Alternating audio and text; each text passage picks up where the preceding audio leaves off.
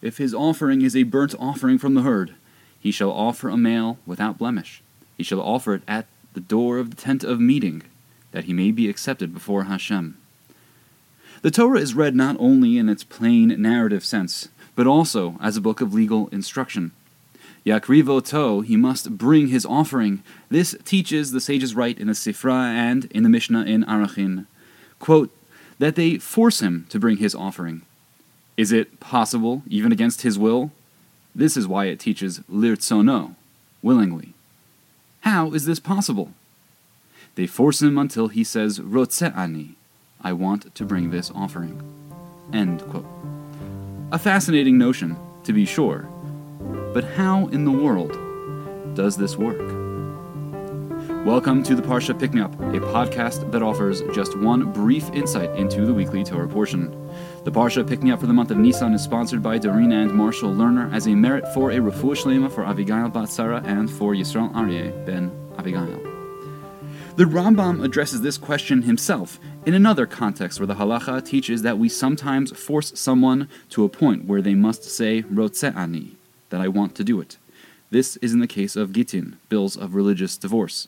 The Rambam writes, quote, the concept of being compelled against one's will applies only when speaking about a person who is being compelled and forced to do something that the Torah does not obligate him to do.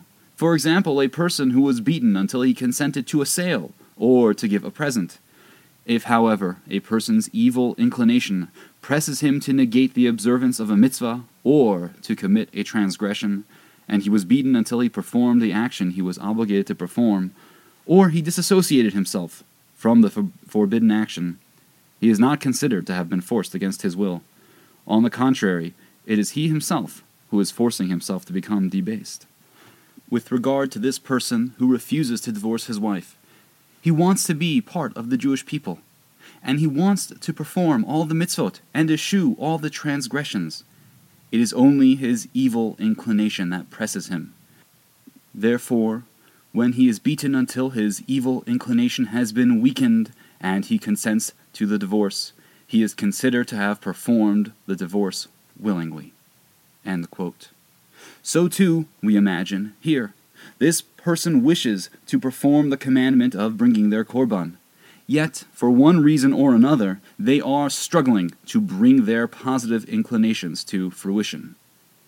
There is quite a lot to say regarding these fascinating halachot and their parallels. One point, however, we must emphasize. That point must shine through. As Rav Kook says, to act well, to repent and improve ourselves is really just, quote, for a person to return to oneself, to the root of his soul, and then he will immediately return to God. End quote. No matter where we are, at core, we are so purely good that to return to ourselves means to draw close to the Creator and to all things and actions inspired by Him.